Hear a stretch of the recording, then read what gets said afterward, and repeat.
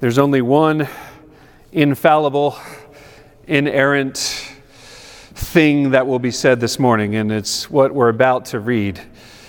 And then we will, of course, seek to be true to what is read. But this is the word of the Lord. Philippians 4, I'm going to read starting in verse 10 through verse 13. This is God's word. I rejoiced in the Lord greatly, now that at length you have revived your concern for me. You were indeed concerned for me, but you had no opportunity. Not that I am speaking of being in need, for I have learned in whatever situation I am to be content. I know how to be brought low, and I know how to abound. In any and every circumstance, I have learned the secret of facing plenty and hunger, abundance and need. I can do all things through Christ who strengthens me. Let's pray. Lord, I pray that you would come and bless the reading of your word. I pray that it would have its intended effect in our lives, and I pray that we would not be able to look away from this word unchanged by what it says. Pray these things in your name.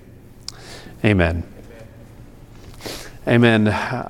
The secret of contentment. I think I've mentioned before how much I love watching various shows and documentaries, and one of the shows and themes of human nature that has always been fascinating to me is the idea of greed and the kind of things that people do out of that motivation of greed. There's shows like American Greed, which documents all the ways that people commit financial crimes and rip each other off, and then the trouble that causes for themselves as their schemes collapse around them. And there's also shows like Shark Tank, which is a little bit more subtle in the way that you see greed, and that it's at least legal, the ways that people seek to pursue the American dream, so much of that motivated by greed. I want us to think about a category this morning of application as we read this passage on contentment.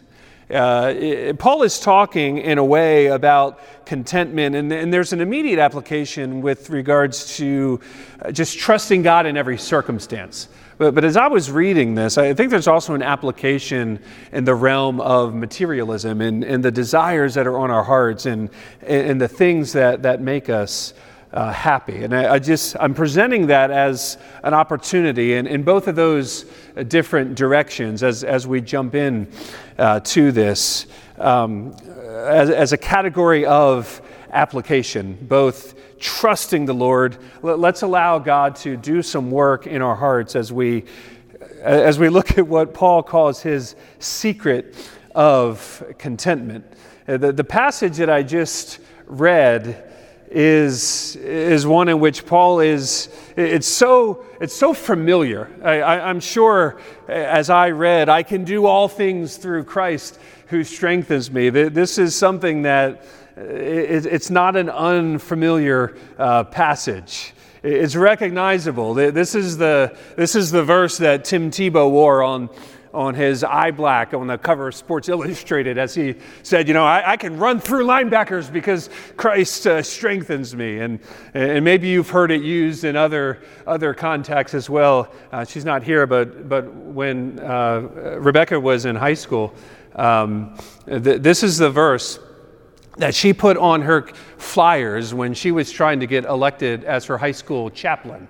This is the verse. She was telling her classmates that if they could draw on the strength of the Lord, that he could enable her to be elected chaplain through Christ who strengthens her. I don't know if you can think of different ways that this verse has been used. It's so familiar that I think sometimes it can lose some of its impact as we kind of separate it from the context and the meaning of, in the context of this letter of Philippians in general and Philippians chapter 4 specifically. In this context, Paul is writing this letter from prison. And he's writing to encourage the church. And in chapter 4 specifically, he makes this statement that the Lord is at hand. And knowing that God is present for Paul meant that we don't have to be anxious about anything. And that's what he had just said a few verses before. Do not be anxious about anything. And then it led into some instructions on guarding our thoughts and forsaking anxious thoughts and replacing them with thoughts about things that were pure and lovely and honorable and praiseworthy. Think about these things is what we're encouraged to do. And then after a brief moment of mentioning this gift that he'd received from them, even in that, he clarified that he wasn't thankful for the gift just because he had some material need alone. He was thankful for the gift because of what that gift represented in terms of their care for him and their generosity. And now he's pulling all of these ideas together and kind of tying it up in a nice summary for us. One final instruction, as it were. And he said, here's what I'm saying. I have learned a secret, he calls it. A secret of success in the Christian life is this idea of contentment. I don't know if the graphic is up there, but if you see on the graphic, there's that small key.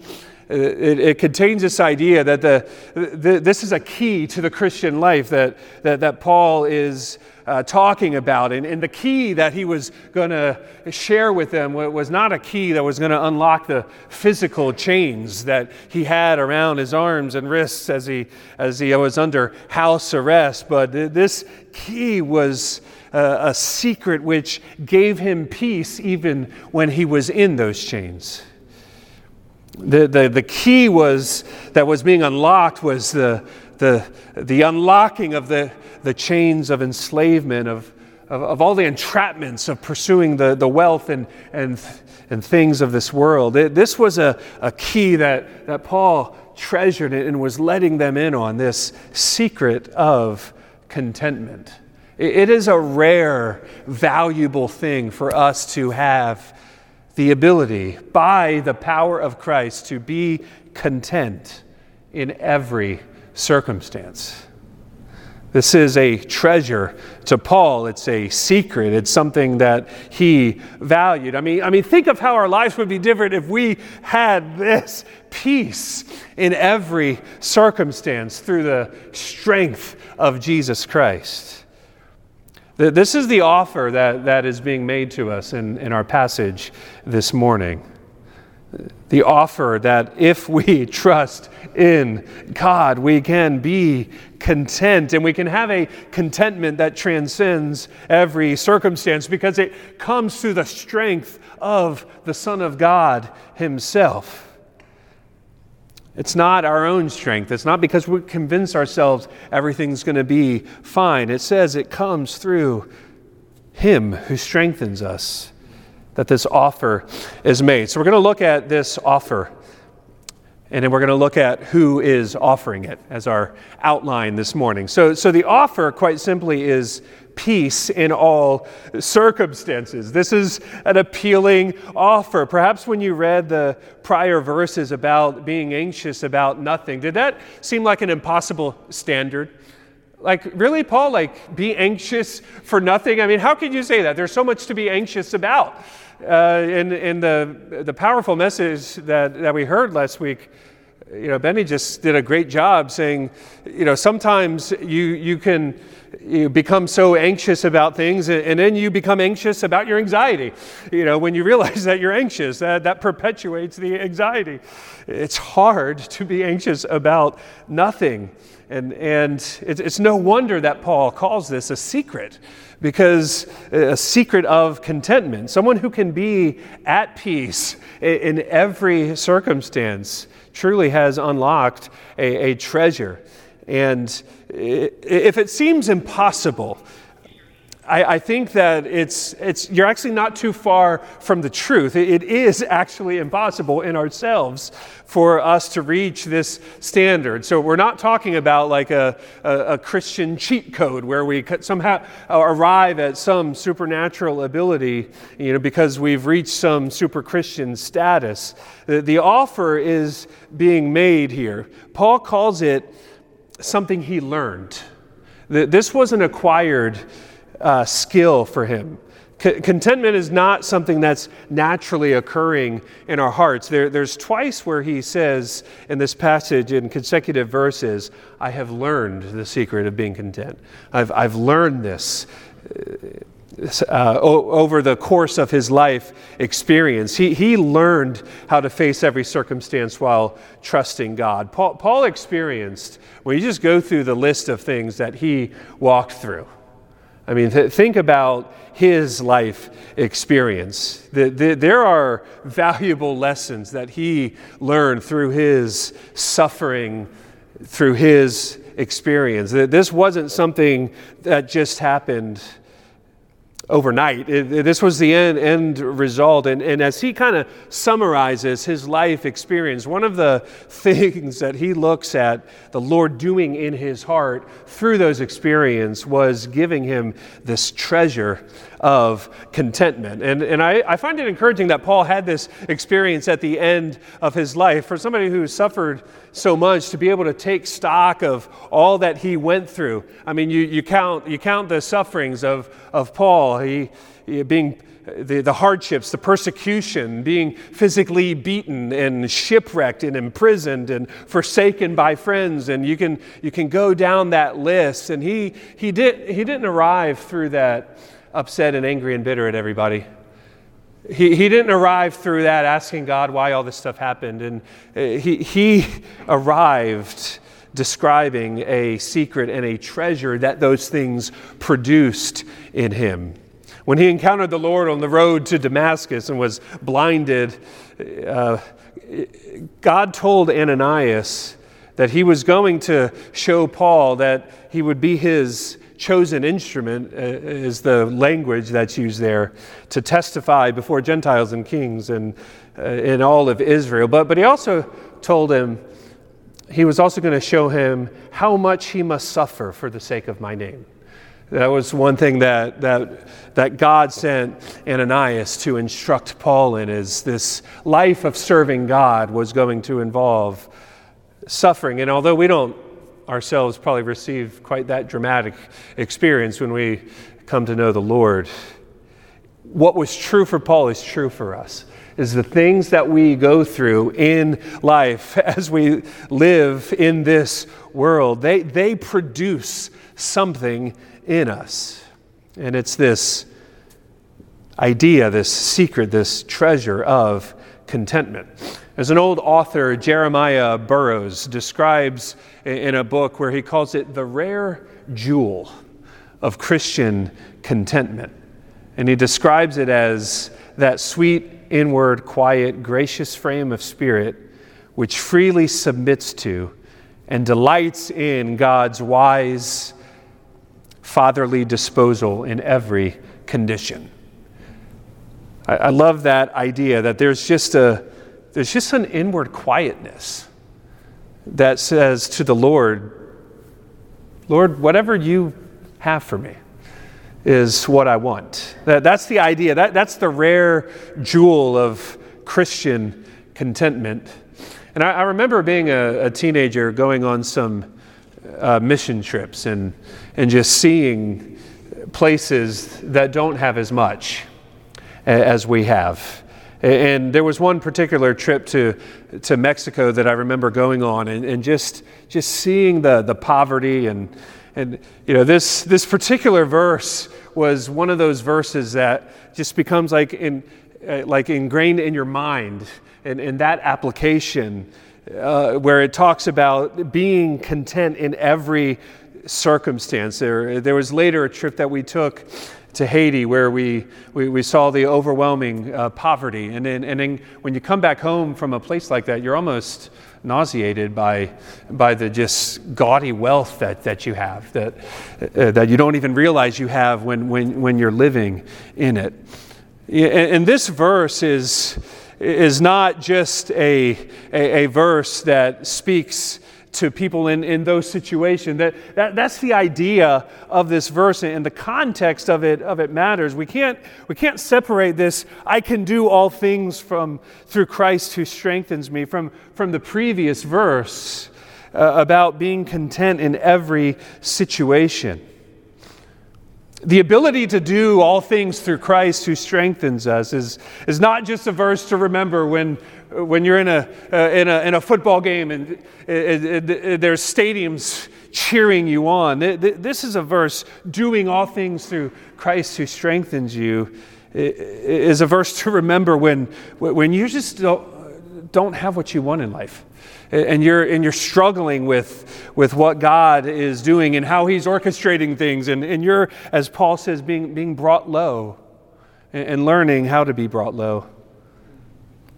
That's the all things that Christ is talking about doing through Him who strengthens us. Paul is mentioning the full range of the human experience, of the mountaintops and the valleys, being abounding and brought low, prosperity and poverty. All of these things we can embrace through the strength of Christ in us. I noticed when I read this, the beautiful symmetry that Paul describes his life with. The language of this passage is very balanced and symmetrical. Paul speaks of being brought low and abounding, facing plenty and hunger, abundance and need. It's all very balanced and noteworthy to me because of how he describes his life in such a balanced way. When you actually look at Paul's life, his life wasn't that balanced. I read this and I thought, if I could ask Paul a question, the question would be, Paul, like, when did you face plenty? I don't even know. Like, you look at when was he abounding? He goes from being a persecutor of the church and to this zealot guy that's like killing Christians, and then he's in obscurity for 14 years, and then he goes on missionary trips and just starts being persecuted for what he believes. And I don't see it. I don't see all of the abounding that he's talking about. I don't see all of the prosperity that he learned, I guess. Let's go back to this guy, Jeremiah Burroughs. I think this quote will be up on the screen. And he talks about this idea of contentment and the perspective that it gives us. He says, "Now this is a mystery to a carnal heart. They can see no such thing. Perhaps they think God loves them when He prospers them and makes them rich, but they think that God loves them not when He afflicts them. That is the mystery, the secret, in the words of Paul. But grace instructs men in that mystery. Grace enables men to see love in the very frown of God's face, and so come to receive contentment." One of the fruits of Paul's contentment is seen in his ability to make sense out of the chaos of his life and to describe his life with more symmetry than it probably felt like it had to him in those moments. As an application of our battle with anxiety, one of the things that anxiety produces in me, and I don't know if you can relate to this, is the feeling that everything's spinning wildly out of control.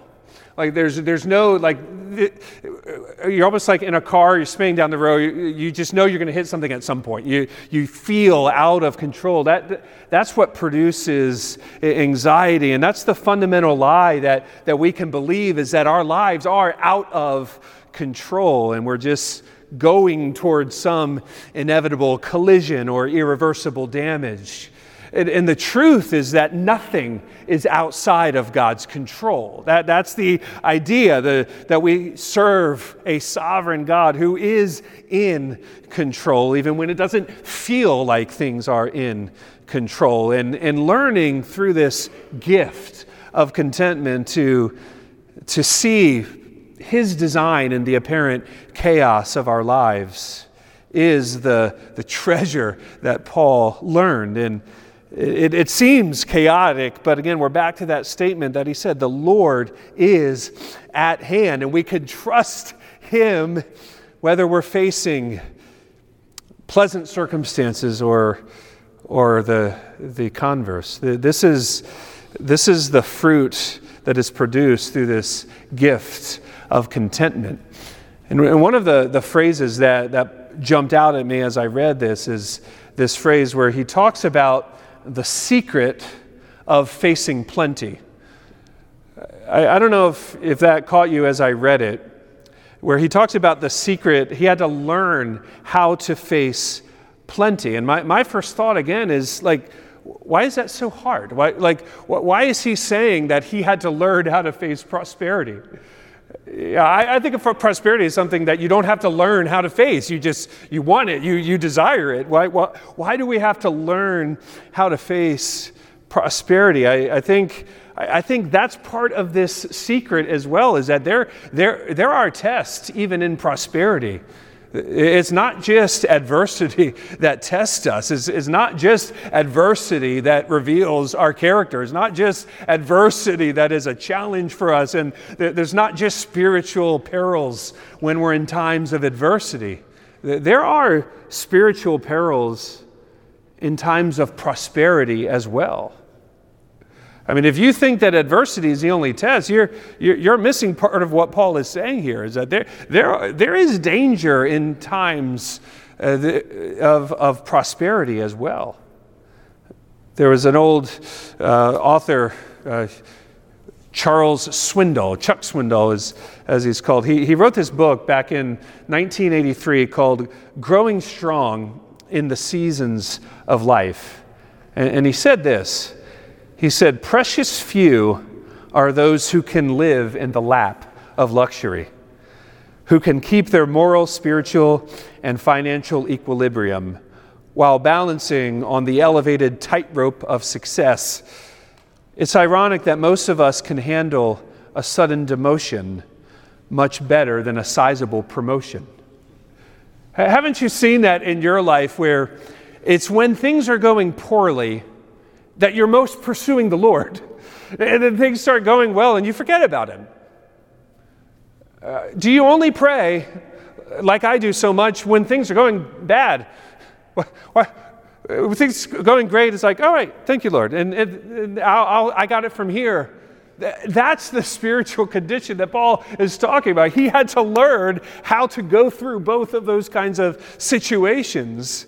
He had to learn by the power of God and this gift of contentment how to handle both adversity and prosperity. Mr. Swindoll puts it this way. He says, "Real integrity stays in place whether the test in adversity or prosperity." Both of those things are tests of our integrity and how we're going to live, whether we're going to cultivate this gift of contentment. We need God just as much when things are going well as we need Him when things are going poorly. And that's part of the secret that Paul is talking about. It's every circumstance. Truly abounding is something that we can only do as we cultivate this gift of contentment. And this gift flows, as it says, from the strength of Christ Himself. So with this understanding, we read our famous verse, "I can do all things through Him who strengthens me." Well, one of the risks of a verse like this that's so familiar, and we're aware of some of the ways that it's misapplied, is that We can't be so concerned about how it's misapplied that we actually miss the actual meaning and the power that is there for us. It's the classic "don't throw the baby out with the bathwater" illustration. We're called to rightly handle the word of truth. So what is it that Paul is talking about here? What are the things that he is talking about doing? And in whose strength are we supposed to do those things? This is not a promise that we're going to run for a touchdown through the strength of Jesus Christ in us. Well, but what is the promise for us here? What is the promise? It is a promise of divine strength to do everything that God puts in your life to do. None of this is possible apart from His strength. The promise is that we're not left to our own strength. So there's two sides of this coin here, the Philippians 4:13 coin. One is this positive assertion that there's no limit to the range of activities that we can accomplish as we draw on the strength of Jesus Christ. That's the positive sense. On the negative sense, there's some warnings here for us about defeatism and self-sufficiency as well. So positively, all things are subjected to the strength of Jesus Christ and His power flowing through us. In context, life comes at you. Well, the promise of this verse is it doesn't matter what life throws at you. Christ's strength is sufficient for that.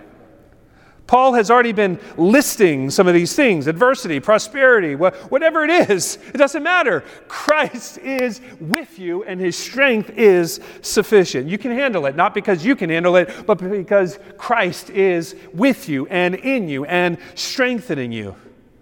So, if you're tempted by either of these tests of adversity or prosperity, you can overcome that temptation because you're not left to your own strength. You have Christ in you, with you, sustaining you, and strengthening you. What is a match for the strength of the eternal Son of God? Well, what can you say is too much for Him? Well, there's nothing. There's nothing too much for Him. That is the strength that we can draw on. And that's why Paul, even while he's in prison, is able to make these boasts, which while the service seemed kind of ridiculously confident that there's nothing he can't do. Really, Paul? Can you get out of jail? That's not what he's talking about. He's talking about something deeper than that. He can face these circumstances through Christ who strengthens him. You know, we kind of flip it around, the negative side of this coin and some of the warnings that there are for us. Look, there should be no room for this defeatist mentality or kind of that wrong self-doubt where we can kind of just feel like, I don't even know if it's worth it to try to do that. If God is calling us to do something and we just back down from obeying Him because it's probably not going to work out and probably not going to produce fruit, and why even follow the Lord in that because I'm just going to mess up, or those doubts that we deal with. There's no room for that in light of this passage, that everything God has called us to do, He gives us the strength to do. So let's obey Him and let's do these things, not self-confident, but confident in Christ. When we have a chance to share our faith, what kind of thoughts go in your mind? Do you have to, it's probably not going to go well, or do you think, I can do this through Christ who strengthens me? When God challenges you to do something, that should be where your mind goes. There's also a warning here against self-sufficiency. So we have the warning against self-doubt because we're drawing our strength from Christ, and there is an infinite degree of strength that we have. But we also need to understand that it is Christ's strength that we're drawing. It is not our strength that we're called to live in. So this passage both removes self-doubt, but also kind of a prideful self-confidence too. It protects us against that. All of Paul's confidence was not because he was some great apostle. All of Paul's confidence was because of Jesus Christ in him, strengthening him. That's where he drew his strength. There's no room to boast in the flesh. We are weak. We are diminished. We are empty. We are frail. We do have nothing. So those feelings are not inaccurate. Those feelings are true, but they're not the whole picture. We can be confident, but not self-confident, humble and bold because of who we are serving and whose strength we are drawing. Paul's confidence in this strength caused him to, you see it throughout the whole letter. Philippians is a very confident letter. I mean, from the very start, he's celebrating what God is doing in them. From the very start, he's talking about the advancement of the gospel. He's giving that glass half full perspective of their sanctification, that he who began a good work will carry it on to completion. He's celebrating the fact that even though a lot of these gospel ministers don't have good motives, that the word of God is going forth anyway, and he's celebrating that. He's celebrating the fact that their sufferings are producing God's good fruit in them. I mean, this is a very confident letter from a guy who's in jail and has no reason for self-confidence. His confidence wasn't in the fact that, his ministry was going forward. His confidence was in the fact that the work of Christ was going forward, and that could not be stopped by any circumstance, any degree of human weakness in the people involved. This is the strength that Paul is drawing towards the end of his life. And this is what is maintaining his perspective as he looks forward towards that ultimate goal that he's been describing, where they're going to see the Savior, Jesus Christ, the Savior himself. This is the confidence which is producing strength, which is sustaining him. This is why he can say, I can do all things through Christ who gives us strength, because he knows that strength comes from a Savior who, although he died, did not stay in the grave, but rose again and is now in heaven, seated next to the Father, given the name that is above every name. Paul is drawing his strength from the name above every name, the name of Jesus. And it's causing him to celebrate that risen Savior's purposes will never be stopped. That partnership that they have in the gospel is a partnership which is going to be guaranteed its success. You can't stop the strength of Jesus Christ. You can't stop the mission of Jesus Christ. You can't stop the purposes of Jesus Christ from advancing in the world. So whatever life throws at us, we know that it is from the hand of God. It is part of the purposes and plans of God to glorify the name of Jesus Christ, to draw praise from our hearts to that name that is above every name, so that it's not just exalted in heaven, but it's exalted through our tongues, regardless of what is going on in our lives. All of this, from the first to the last, is initiated and sustained by the risen Jesus Christ, whose strength is in us, fully sufficient to overcome all of our doubts, fears, anxieties. And as it pertains to the application of greed and materialism, the gift of contentment is a gift that says, in comparison with Jesus Christ himself, what does this world even have to offer us?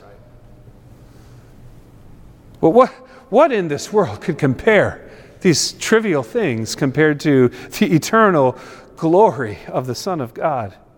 Can you find room in your heart for that strength and that perfect sufficiency, even though we are in ourselves not sufficient? I can do all things through him who strengthens me.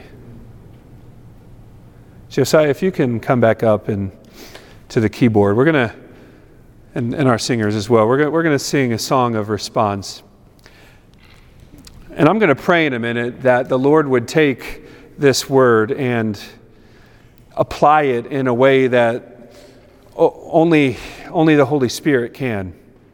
So just thinking through those two categories of trusting God in every circumstance and just the things of this world which try to pull us away from that perspective of contentment. Let's ask the Lord to identify in either of those, or if there's another category as well, where He wants to be at work, challenging us, encouraging us, and strengthening us. Let's pray. Lord, I ask you to take this word as it has been preached and plant it deeply in the soil of our heart so that your fruit can be produced. Lord, this is a rare jewel, a treasure that has been described of contentment. Lord, I confess not being content. I confess all of the things that can so easily cause the discontent in the form of complaining and anxiety, worrying, just a general cynicism that can be there about life and circumstances. Lord, you know my heart and you know where I need your help. Lord, thank you for this gift and the example of Paul and what he went through and how you preserved that in your word. Lord, I pray that jewel, that gift would be something that is cultivated in my heart so that I can have this perspective that regardless of what you do, I trust you. Regardless of whether there's a mountaintop or valley experience, I can walk in confidence and boldness and peace because I know you're walking with me. Lord, do this in my heart. Do this in our hearts that are gathered here this morning. Allow us to truly understand the secret, drawing on the strength of Christ for the glory of Jesus Christ.